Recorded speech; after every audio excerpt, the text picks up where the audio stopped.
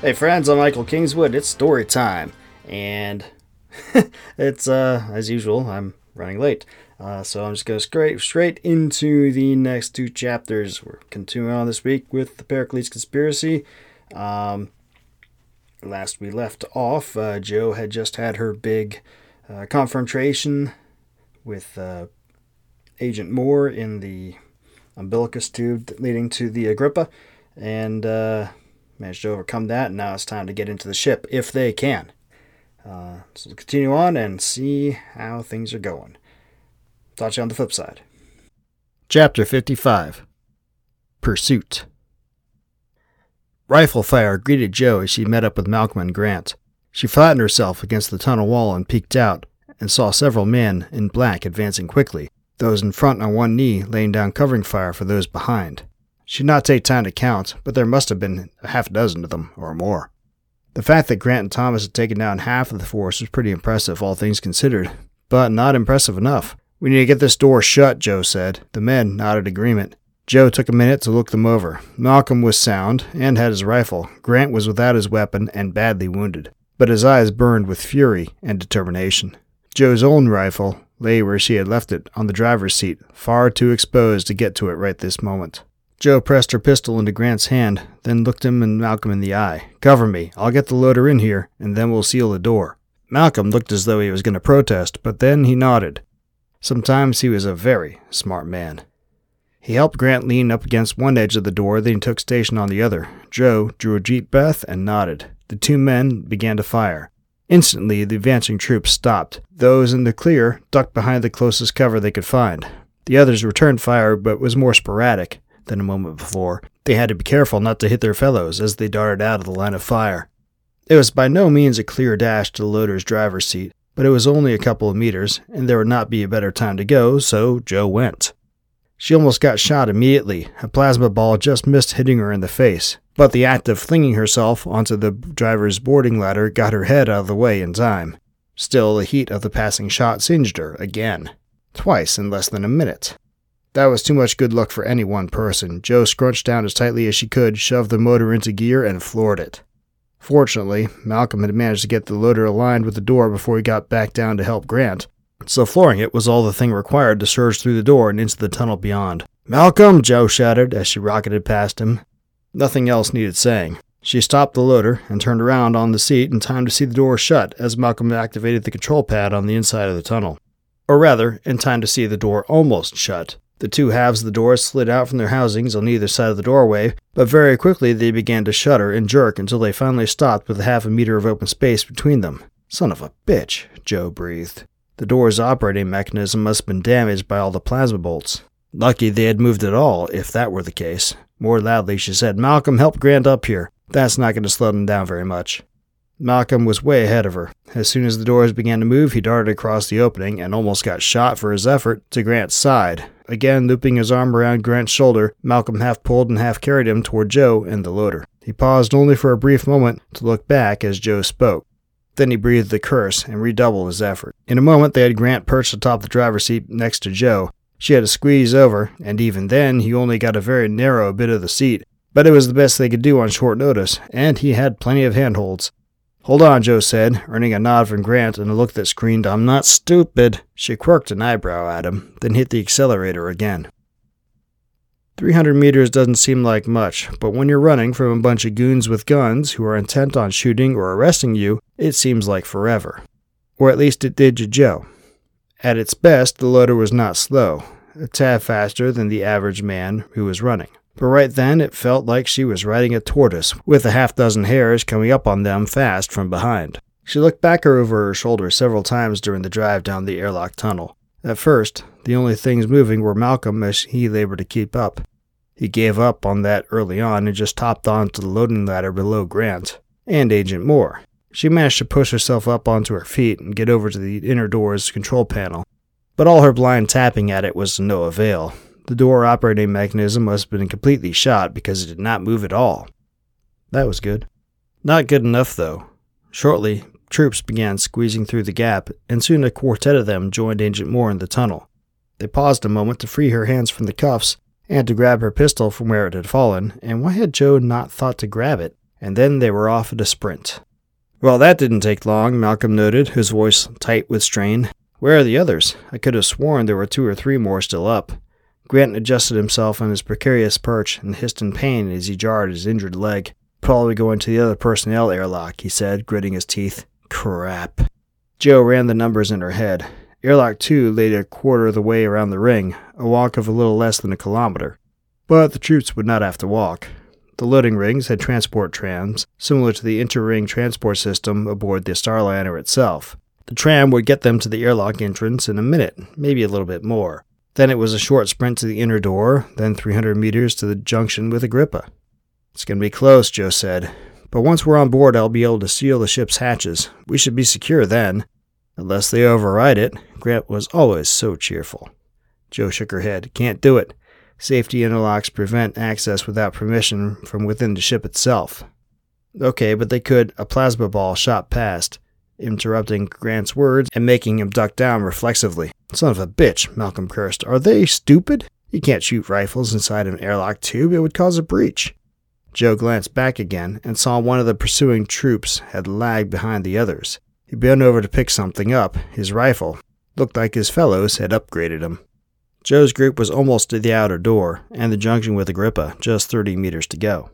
I'm going to need to hop off to get the door open, Joe said to Grant. Can you drive this thing with your leg? He took a second or so to answer, considering, then he nodded. Good. Joe shot him a half smile. Looks like you're coming with us after all. He just grunted and scowled. 15 meters. 10. 5. Joe stopped the loader and hopped off. She'd not bother with the ladder. It would be too much trouble to dislodge the man, and besides, it was not that far of a drop. Nothing she had not done before, so naturally, she rolled her ankle painfully as she landed. Damn it, she muttered. She may have broken something, or had she just sprained it? No time to worry about it now. She forced herself to push past the pain and limped over to the control panel. Moment of truth. Again. She swiped her holocard and entered the code again. The screen flashed red. Then a fake-sounding female voice said, Access denied. Aw, hell. What's the problem? Malcolm asked. Joe tried again. Maybe she had mistyped. Access denied. Son of a bitch, Joe said for what felt like the 100th time today. Their text must have seen the code I used back there and changed it, or removed its access. Isn't there a backup? Grant asked. Joe scowled. Just Agrippa's internal codes. I'm not sure if they'll work out here or not. The 2 men looked at her flatly. Right. Only way she could find out. Joe replaced her personal holocard and pulled the other one, the one that IT had made specifically for Agrippa's network, from her pocket. She took a deep breath, then swiped it and entered the code. There was a long pause. Too long. Damn it, it wasn't going to work. Then there was an electronic beep and the screen flashed green. The same voice said, Welcome aboard. Enjoy your flight. The door began to open. They were in. Chapter 56. Agrippa. The relief Joe felt as she closed Agrippa's inner airlock door was palpable, like she'd been carrying a couple tons and suddenly threw them off. It only lasted a second. There were still 1,000 things that could go wrong, not the least of which involved the other troops boarding Agrippa through the second personnel access airlock. If they did not just come in through the cargo airlocks, or the airlocks in Ring B, or if they were not already on board the ship, or if... Stop it, no time for this. Joe turned back to the men. Malcolm was helping Grant down from the loader, which he had parked on the far side of the airlock access parlor. It took up a good chunk of the available room. Joe was fairly certain they were not going to be able to maneuver it through the ship's corridors either. Starliners had a lot less interior volume than the station. We don't have much time, Joe said in her best no-nonsense captain voice. Get the reactor started up, Malcolm. Grant and I will secure the ship and get us underway. Malcolm nodded, his expression focused. She could tell he was already stepping through the startup procedure, rechecking in his mind which steps he could reduce or eliminate altogether, how to best trim down the amount of time needed to get them up and running. I'll be in touch, he said, and then he was off, sprinting down the corridor toward the lift to the ship's hub and then to the reactor 2 kilometers aft of the rings. Joe did not stop to watch him go, instead turned toward the control workstation adjacent to the airlock doors. She brought it to life with a tap, then entered her access code. It had been too soon after using the code in the tunnel for it to have been compromised, or so she hoped, but all the same she experienced a moment of dread after she tapped enter while the ship's network processed it. No need. The command access screen popped up and she smiled with satisfaction. From this screen, she could access all the basic ship's functions. Some of the more specialized things, like starting up the maneuvering thrusters and the main engines, had to be done from the bridge, located in the ship's hub, or in control here in Ring A. But this screen provided all she needed for her immediate purposes. First thing, she severed the ship's network connection with the station. There. Now no one from outside can interfere, or at least it would take them time to do so. Until she actually detached the station support umbilical, there would still be a physical network connection, but it would take an IT type a fair amount of time to force a software link. Or at least that's what Shawnee's people had said. Here's hoping they were correct. How long will the startup take? Grant asked. Not entirely sure, Joe replied absently as she tabbed through the airlock status screens. What? He sounded shocked, chagrined. What do you mean you don't know? Don't you do, he made a sweeping gesture with his hand, this for a living? She chuckled and gave him a wry smile. A normal startup takes 4 hours. Grant's jaw dropped open, a look of dread coming over his face. Joe continued before he could interject. But we don't have 4 hours, so Malcolm is going to use the emergency procedures and skip a number of steps from them. He thinks he can have the reactor up in half an hour, maybe more like 45 minutes. Grant swallowed. If he doesn't blow us all up. Joe shrugged. There is that, yes. Don't worry, Malcolm's very good at what he does. On the display, the remaining 7 ship's airlocks showed red. All were open. Joe frowned and tapped over to security, then called up the video feeds from the airlocks and their access parlors. All showed clear except... Joe's heart skipped a beat. The troops were clearly visible in Ring A's second airlock camera. They were sprinting down the tunnel, less than 30 meters out. In a rush, Joe tapped back to the airlock status screen and hit the command to close airlock 2 and lock out its local controls. On the security feed, the doors began sliding closed. The troops redoubled their efforts, pushing themselves as fast as they could go. Come on, Joe murmured. The door was almost closed. With a final leap, the lead trooper hurled himself through the swiftly contracting space, landing inside the airlock a heartbeat before the outer door closed. On the security feed, he lay still for a moment, then he pushed himself up to his feet and rolled his shoulder where he had landed. Then he moved toward the control pad on the wall and tapped it. Joe smirked. Good luck with that, buddy. The trooper tapped the control pad again and again, clearly growing agitated when it did not respond. Then he turned around and stopped cold. Beside her, Joe had not noticed his approach. Grant snorted. Didn't think about the inner door, did he? Joe shook her head. Apparently not. She tapped the command to close the remaining airlocks, feeling quite smug for a second. We're not going to just leave him in there, are we? The smugness faded. Grant had a point. If they left him in there, he would suffocate before too long. There were no standard ventilation ducts into the airlock for obvious reasons, just equalization blowers. But did they dare let him aboard? He was just one man, but he could still make a lot of trouble, and fat chance he would just leave if they opened the outer airlock door for him. Crap.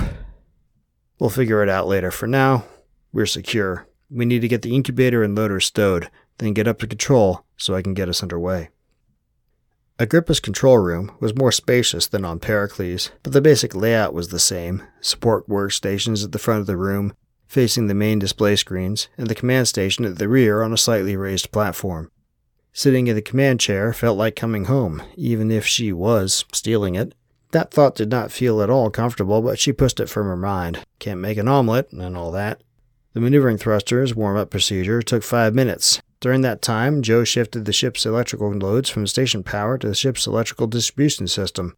At this point, just the battery, but it had plenty of juice to keep them up for a while. And opened the shore power breakers. Then she secured the other connections, water, sanitation, atmospheric, and initiated the umbilical separation procedure. Very shortly, the only thing connecting them with Gagarin Station would be the airlock tunnels.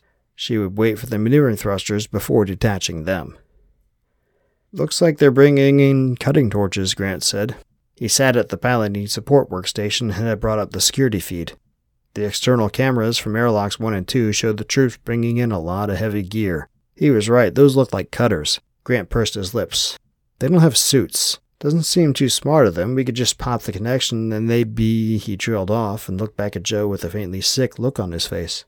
She could understand. It was one thing to shoot a guy. It was another thing to subject him to the vacuum of space. Joe had once seen what happens to a person out in space. She never wanted to again. The worst part is that the person would be aware, feeling his blood vessels explode all over his exposed skin, his lungs burst, his blood boil. It was a bad way to go. We're not barbarians, Joe said. Reaching over to her command control pad, she pulled up the communication feed to Airlock 1's external control panel.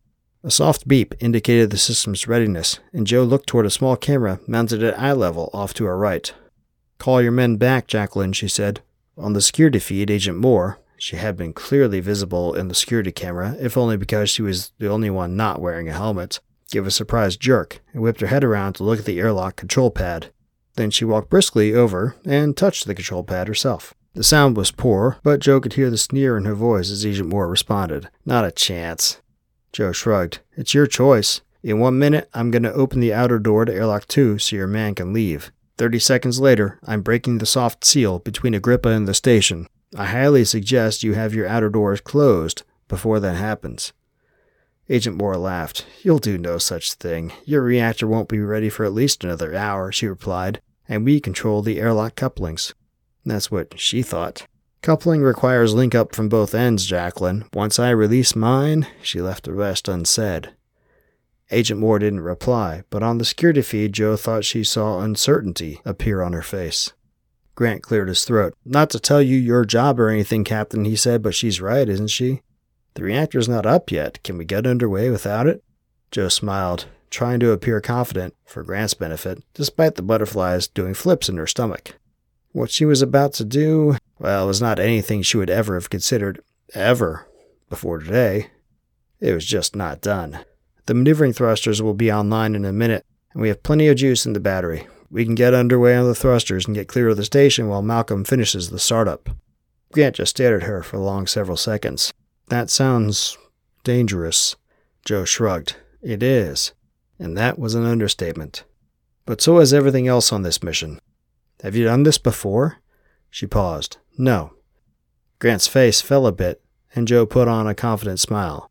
"We can't fully let off the engines till we're well clear of the Earth-Luna system anyway. It'll be fine. I'm a great pilot." Grant nodded slowly, licking his lips. He looked positively unnerved. Funny how a guy could face down a squad of armed men without flinching, but a little thing like getting underway without full propulsion sets him on edge. Joe snorted inwardly. It set her on edge. On the razor freaking edge. What she was about to do was 100% against about 15 different procedures and regulations, precisely because it was so dangerous. Oh well. It's not like she had not violated an ass ton of regulations already in the last few days. Joe hit the comms control again. 30 seconds, Jacqueline. What's it going to be?" Agent Moore did not answer, or at least she did not answer Joe. Her head was cocked to the side, and from time to time her lips moved. She was talking with someone, her superior most likely. 15 seconds. Joe began to feel a bit irritated.